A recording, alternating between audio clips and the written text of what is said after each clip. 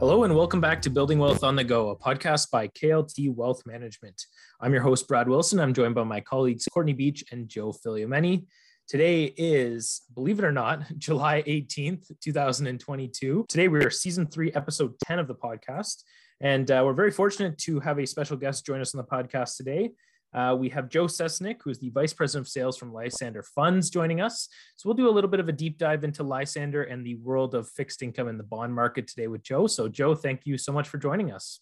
Great. Thank you so much, Brad. Thank you, Courtney, and thank you, Joe and Adele, for organizing. Much appreciated. Yeah, we're really glad that you could join us today, Joe. So for our listeners, how about we start off with sort of explaining what types of bonds are available and then kind of look at what your group specializes in. Great. Yeah, thanks, Courtney. My gosh, where do we start? I mean, by conservative estimates, the world of fixed income, last number that I read was about $125 trillion in market capitalization. And these are publicly traded bonds that trade across the globe, and these include governments or sovereign, as well as corporate bonds, which are issued by corporations. And then there's a whole host of other bonds that don't appear in that number of 125 trillion that I just quoted that are called private bonds. These are sometimes it's peer-to-peer lending where a private individual or group of private individuals will lend to either a private or a public company, and those don't necessarily appear. And so it's a massive market. Long story short, it's a massive market and can include, municipalities, can include provinces, counties in the United States, governments, federal governments. And then you can get into the world of, like I said, corporate bonds, which is what Canso Investment Council specializes in. Yeah, that's great. Joe, tell us a little bit about the Lysander story. And I'm particularly interested in the name Lysander and where that came from. And then maybe you can talk a little bit about your unique process in buying and creating bonds. Yeah, thanks for that question. Well, Lysander as a company has been around for 13 years. We're a privately owned, employee-owned company based in Toronto. We were actually started by the founder of Canso Investment Council, John Carswell, who started the firm Canso, that is 25 years ago. John was and is a graduate of the Royal Military College out in Kingston and served as a long-range navigator in the RCAF. And flew a number of planes across Canada. So the firm Canso is named after an amphibious plane called the Canso plane, oddly enough. And the offshoot of that was naming the sister company, which Lysander is, after another World War II plane. The Lysander is not the most popular plane. I mean, you hear about things like Spitfires and so forth if you're a aficionado of aircraft and World War II aircraft in particular, but the Lysander was used in covert operations in Europe, particularly in France, and was used to take spies, that is Allied spies, behind enemy lines. It's not actually the fastest airplane. It wasn't really used extensively in bombing, was predominantly used in espionage, and the Lysander plane was usually painted black so that it would fly at night and obviously go, like I said, behind enemy lines at night so it wouldn't be spotted. Its key advantage was that it could take off and land from very short airstrips, and so that actually was a huge benefit for Allied pilots flying in these spies. So when John Carswell named his first company Canso, he dedicated it to his father, who had taught pilots who had returned back from World War II how to fly the Canso plane. He named his company back in 1997 Canso Investment Council.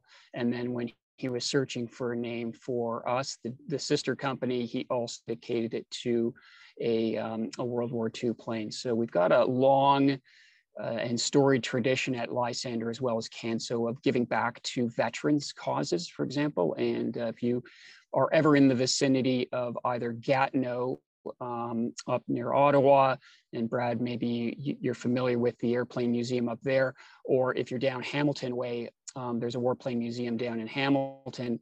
You can actually see a working Canso plane in the Hamilton Museum, and I think there's a working Lysander plane up at Gatineau. So these projects are funded by citizens and corporations like Lysander and Canso. So we're giving back to the community, giving back to veterans. And yeah, so hopefully that answers your question. I'm not sure I'm doing it justice. Suffice to say, These are not popular names. These are not necessarily popular aircraft even, but if I'm quoting John Carswell correctly, these were very durable, very reliable airplanes that were actually quite pivotal in helping the Allied war efforts. Joe, why don't you dig a little deeper in terms of your process with buying bonds, creating bonds? You guys specialize, you consider yourselves unique in that area. And so maybe you can dwell a little bit on that and share with our listeners. Sure. Yeah, great question. So again, Canso Investment Counsel are the sub-advisors or the portfolio managers for the Lysander Canso Corporate Value Bond Fund. Canso started 25 years ago. It was started by John Carswell. He is backed today by 54 other individuals who do nothing but research the world of corporate bonds. As I was answering Courtney's initial question, just the sheer volume and sheer number of bonds that are outstanding in the world. Lots of bond managers will talk about investing in fixed income as if it's a single asset class, and it's easy for clients to think, well, fixed income are just bonds, but there's so many different variations of bonds. And when John Carswell started Canso, he decided to focus on a very specific area of bonds, and that's corporate bonds. So these are bonds issued by corporations, predominantly corporations. And a bond is a very simple. All it is a contract, right? You're a lender to a business. This is how Canso looks at the world. We're lenders to a business. We take your client's money and lend it out to companies with the expectation that they will pay us back our principal at maturity. And between now and then, we will collect a bond twice a year. And that coupon is supposed to reflect, at least in our opinion, the risk that we're taking on as lenders to a business. So that's one aspect of it. Traditionally, you cannot get more than your principal back at maturity. And maybe I'm stating something obvious here, but if you lend somebody $1,000, they're going to give you back $1,000 in 5 years or 10 years or 2 years or whatever the term of the bond is, plus interest. There are other more complex structures, but for the purposes of this podcast, we'll stick to the basics here. So we're lending $100. We expect to get $100 back in 5 years or 10 years or whatever the term of the bond is, and we're clipping our coupon.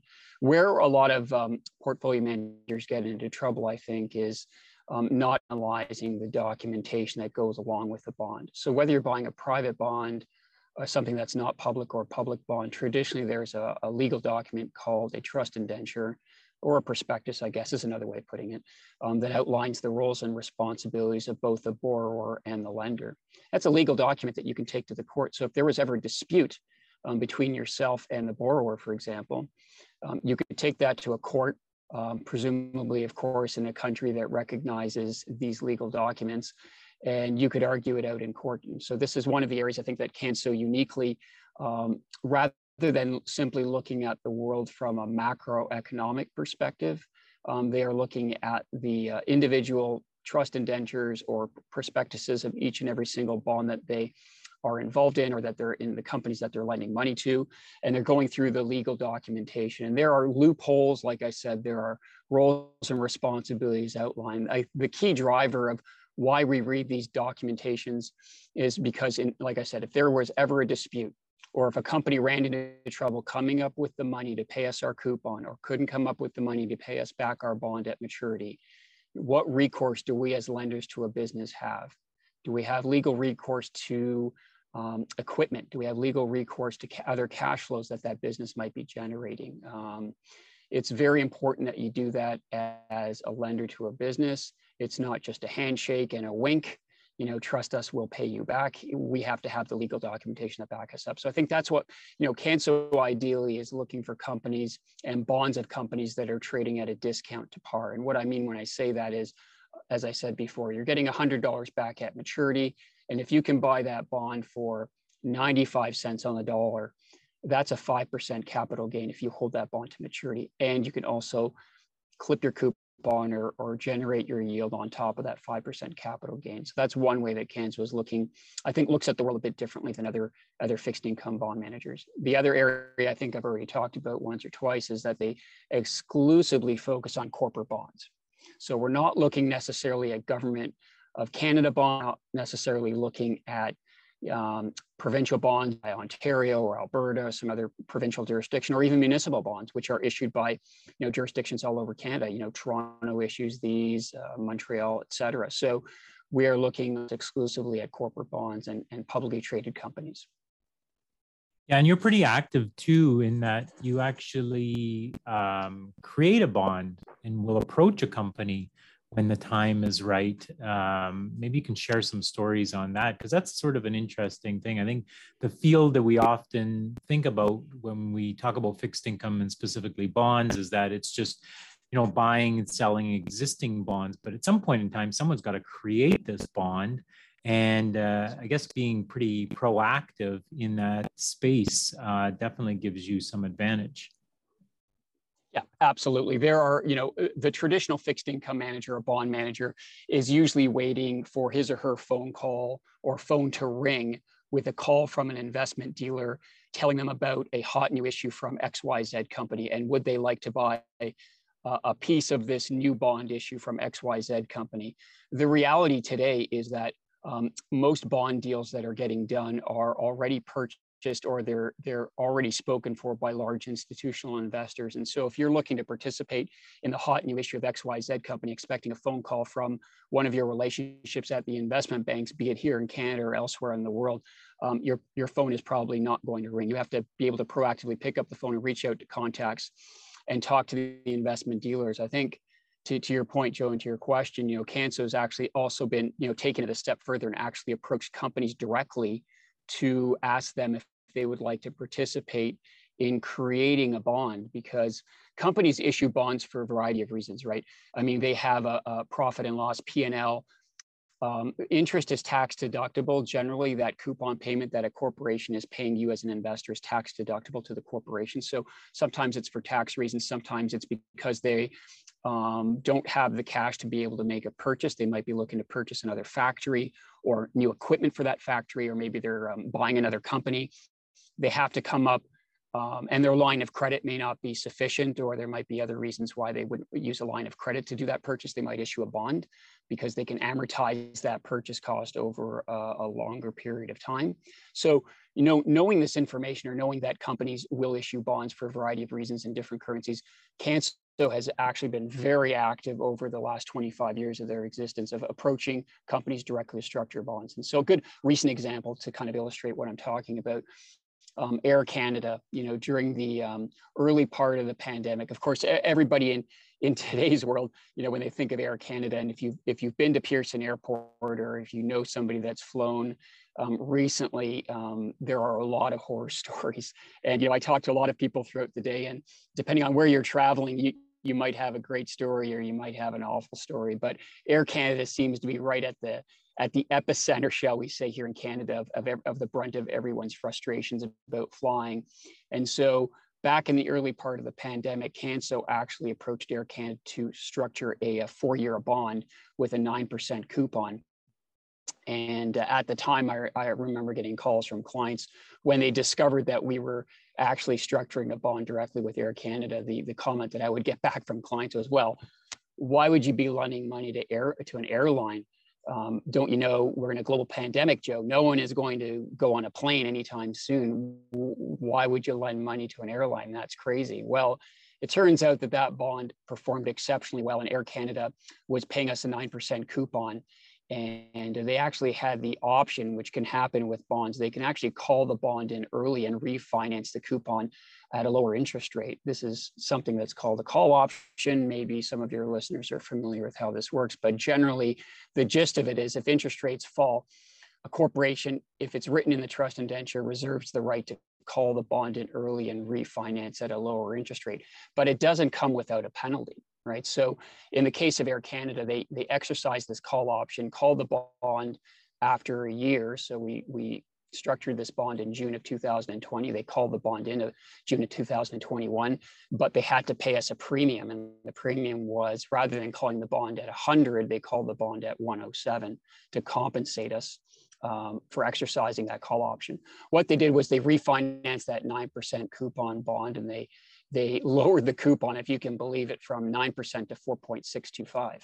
And you might say, wow, that's a nice gain for Air Canada. Not so great if you hold the bond as an investor. You now got your coupon reduced from 9% to 4.625. But our view on Air Canada was that still represented compelling relative value because Canso is a value manager. They're looking for value opportunities.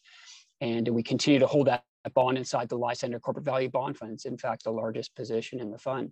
I can tell you it hasn't been an easy ride for investors of yours and listeners who are listening to this podcast who own the fund. That bond in particular has fallen in price from 100 cents on the dollar to 85 cents on the dollar today, roughly. And you might say, well, gosh, that's quite a negative ride down of 50% on paper.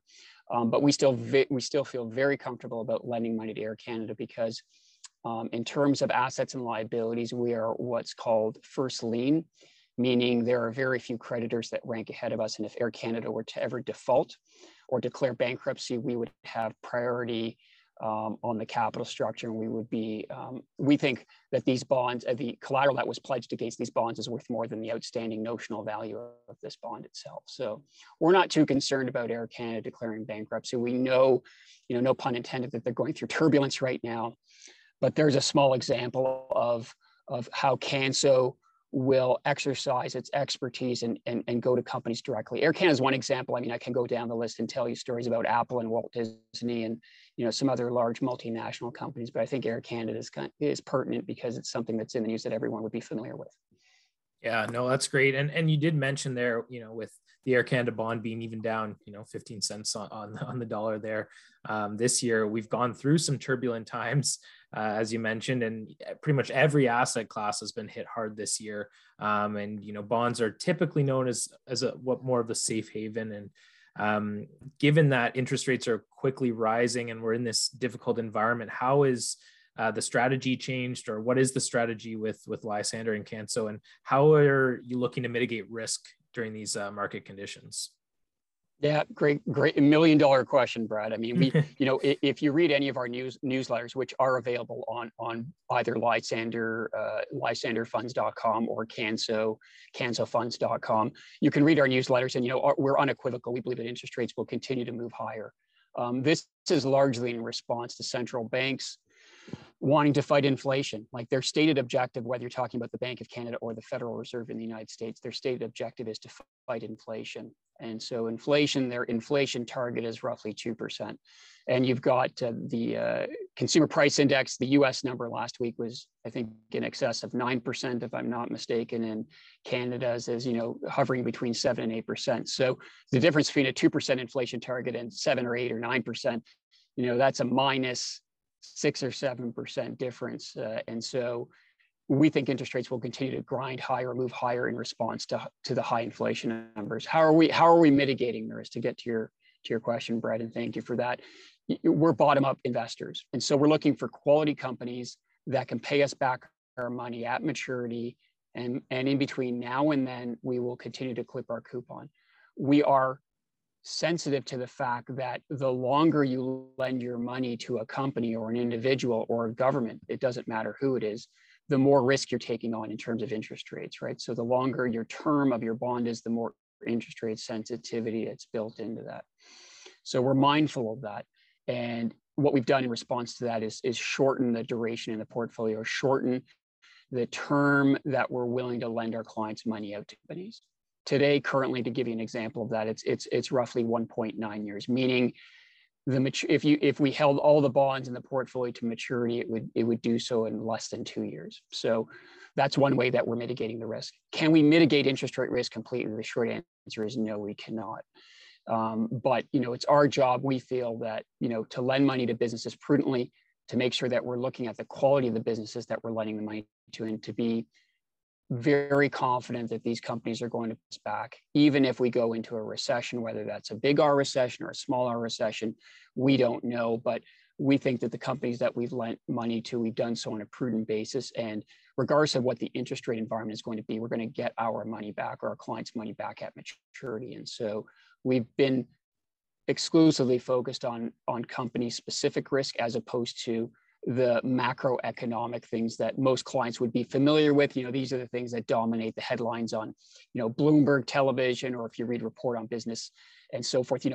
The financial commentators will fixate on, where interest rates are headed. We try to focus on the other part of the equation, which is, are these companies going to be around long enough to pay us our money back? And so the longer out you go, the more uncertain the future becomes. And so we want to shorten that horizon, if you will, or shorten that window as much as possible. Yeah, no, that's great. And we ask everybody if they've got a crystal ball, but we know that nobody's crystal ball is actually going to come through. So really do appreciate all of your insight, Joe. And thanks for sharing a little bit about Lysander with us and our listeners today. So again, yeah, thanks for joining us. Really do appreciate it. And thank you to everyone who is listening on the podcast. If you haven't subscribed to the podcast on whatever platform you're listening to us on, leave us a 5-star review. And we'll see you in a month with the next episode of the podcast. So thank you so much, and we'll see you next time. Quintessence Wealth, Q Wealth, is a partnership that is registered as a portfolio manager, exempt market dealer, and investment fund manager. The portfolio manager registration allows Q Wealth to provide investment advice to its clients. The exempt market dealer registration allows Q Wealth to engage in trading activity. These services are provided by Q Wealth through registered advising representatives and dealing representatives, respectively. Q Wealth is a partnership that is owned by its partners, including KLT Wealth Management. As a client of Q Wealth, you may receive services from both Q Wealth and KLT Wealth Management. Note that individuals from KLT Wealth Management will only provide investment advice and trading advice if they are registered as advising representatives and dealing representatives of Q Wealth, and in providing such services, they will do so on behalf of the Q Wealth only. KLT Wealth Management may, however, provide wealth management services such as financial planning, estate and retirement planning, insurance, group benefits, and others.